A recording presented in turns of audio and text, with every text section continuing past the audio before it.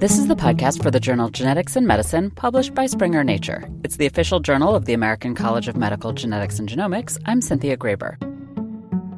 Despite all the tools available for the clinical diagnosis of neurodevelopmental disorders, about half remain undiagnosed, says Stefan Rentis, a laboratory genetics and genomics fellow at the Children's Hospital of Philadelphia. So even though we have this capacity to look across the genome for these different types of variants, it still turns out that in a lot of circumstances, even if you have a high suspicion for Mendelian disorder in a patient, that even after testing, it's negative.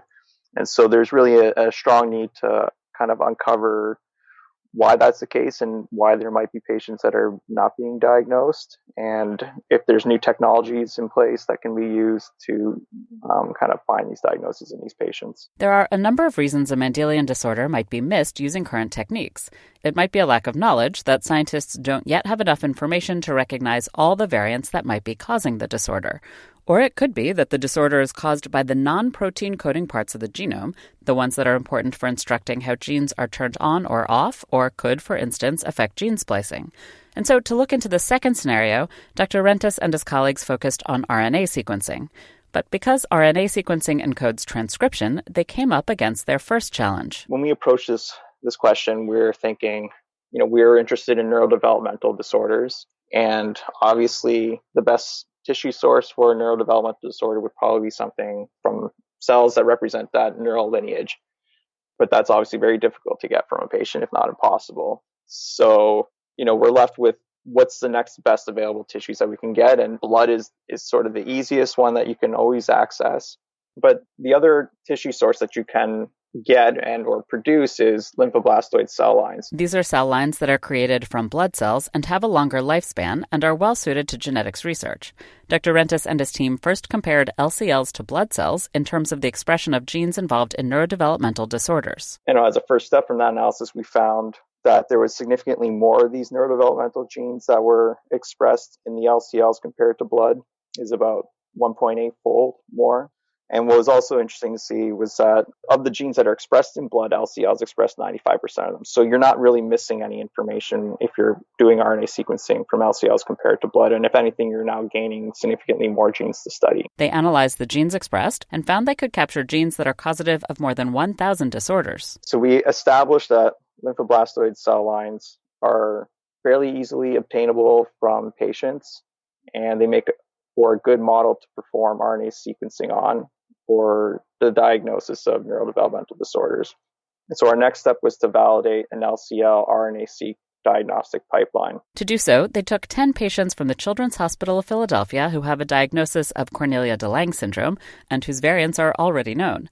The team cultured LCLs and then performed RNA sequencing on those cells to see whether the sequencing could confirm the diagnosis. So what we were able to find when we looked at our 10 positive samples was that we were able to identify abnormal splice products in 7 out of 7 of our validation Cornelia de Lange syndrome LCLs. So these were patients that had the known splice variants. So we were able to detect abnormal splicing in each of those patients. And then we were also able to identify 2 out of the 3 pathogenic coding variants using RNA sequencing. As a final step, the team tested RNA sequencing on patients at the center who had Cornelia de Lange syndrome, but no known genetic diagnosis, and who had LCLs available to see if they could find a genetic link. And that turned out that to be the case for 3 out of those 5 patients. And so the remainder then is 2 patients. And so from those 2, we don't have an answer for them yet. And it could be that the 14 genes that we did our analysis on wasn't sufficient. There could be new genes that we have yet to discover that could be causing phenotypes similar to Cornelia de Lange syndrome. Alternatively, it would be a benefit to perform genome sequencing on them. They could have some sort of structural change or something happening in this region that we're missing by the current methods that we've used. Dr. Rentis says this research demonstrates that RNA sequencing can help provide new diagnoses for patients with neurodevelopmental disorders, and that LCLs provide an important source of cells for RNA sequencing. I think one of the things that's going to evolve from this RNA-seq work and from other people's RNA sequencing in a diagnostic setting is that we might need to change how we do some of our interpretation. I think that we put a lot of stock, and rightly so, into wanting to identify the genomic variant that's causing the abnormality in the gene. But for RNA sequencing, it can look at sequence variants, but you can also see a functional output, which is what is the transcript product that's being produced. And so I think there's going to have to be discussions on trying to determine how satisfied we'll be with just knowing that we're seeing this disrupted transcript.